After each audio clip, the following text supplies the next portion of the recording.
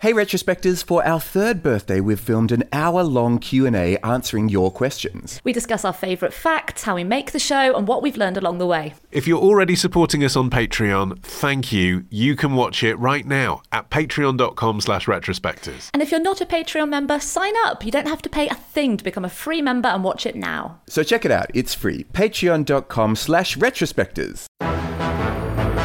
It's March 21st, 1963, and another remarkable event is about to be uncovered by Ariel, Rebecca, and Ali, the Retrospectors. The last prisoner to leave Alcatraz was a man named Frank Weatherman, a violent thief who, when he arrived back at the San Francisco dock on this day in 1963, was met by a huge crowd of reporters who pushed forward to ask him what he thought of the rock. He thought for a minute and then replied, "Alcatraz was never no good for nobody."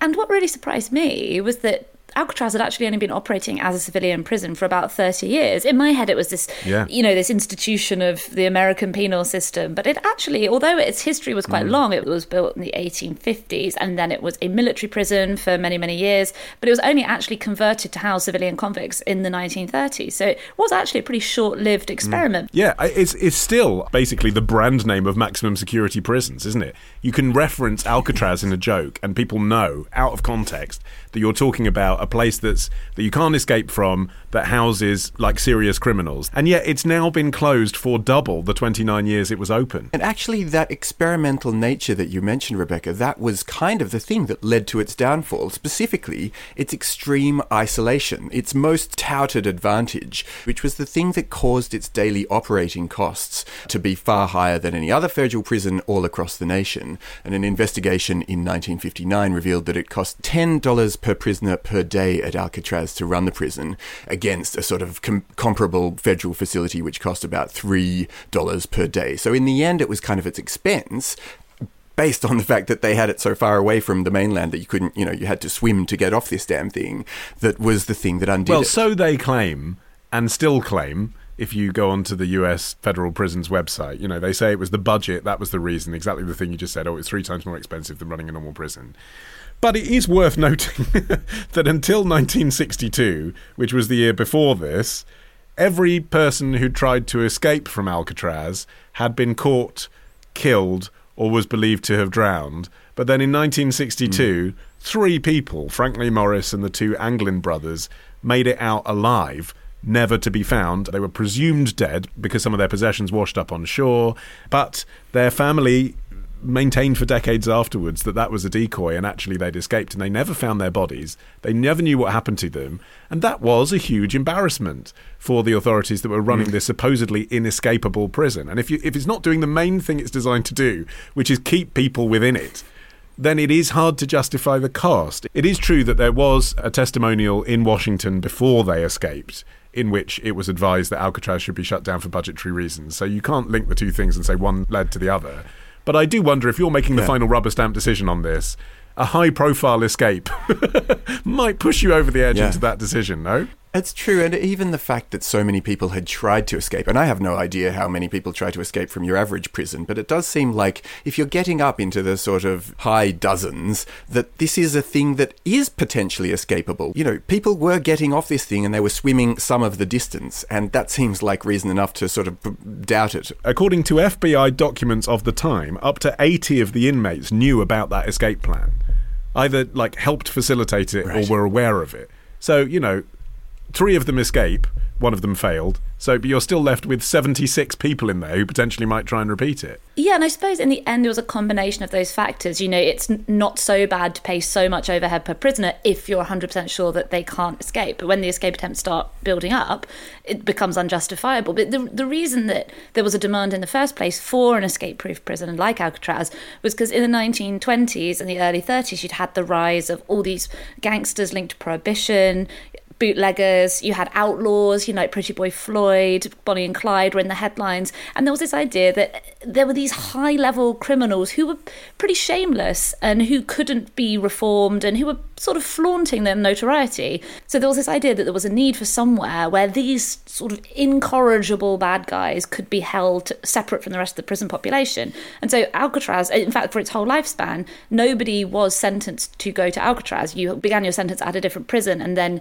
you could be transferred to Alcatraz if you were a repeat escape attempter, if you were causing trouble at the other prisons. And also you couldn't be released from Alcatraz as well. You had to be transferred back to a different prison and then possibly released from there. Well, actually, Frank Weatherman, who Arian referenced as being the last man to walk off Alcatraz, he was a violent criminal, he was an armed robber, but he'd only robbed a bank. He was serving 10 years. It wasn't like he was on the scale of Al Capone. The reason he got transferred to Alcatraz was he tried to bring a gun in to the prison where he was. Yeah. And so it's like a deterrent for all the other prisoners in the conventional prison, isn't it? Do that, you're going to Alcatraz. Yeah. And another really good case in point is perhaps Alcatraz's most famous resident, Al Capone. There was this massive interest in Al Capone throughout the whole time that he was there. Apparently newspapers used to be just phoning daily going, like, how is it today? What's the weather like on the Rock? And what job assignment is Al Capone doing at the moment?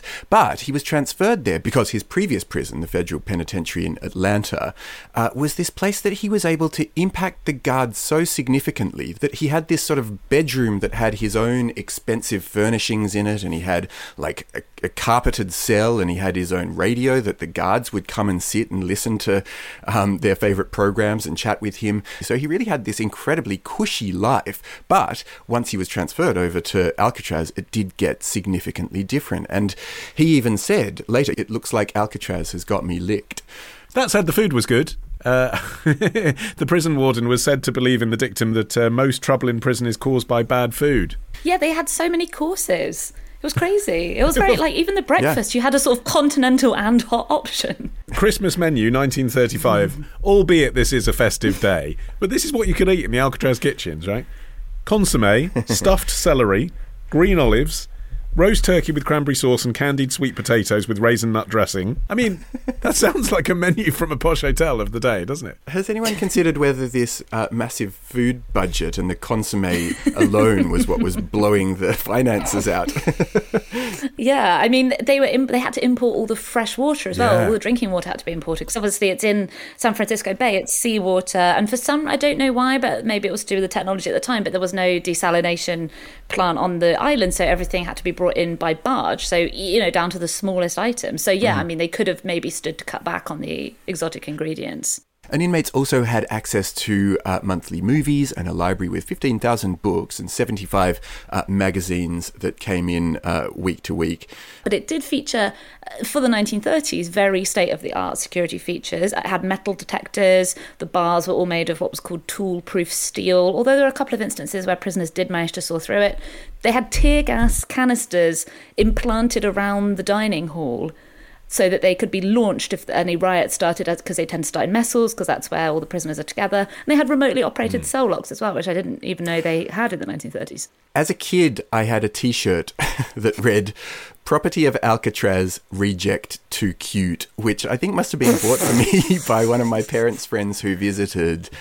The souvenirs are amazing. I've been. Have you been to Alcatraz? No, it's amazing. I would recommend, genuinely recommend, it. if ever you go to, like, even if ever you go to California, it's worth the trip, especially if you're in San Francisco.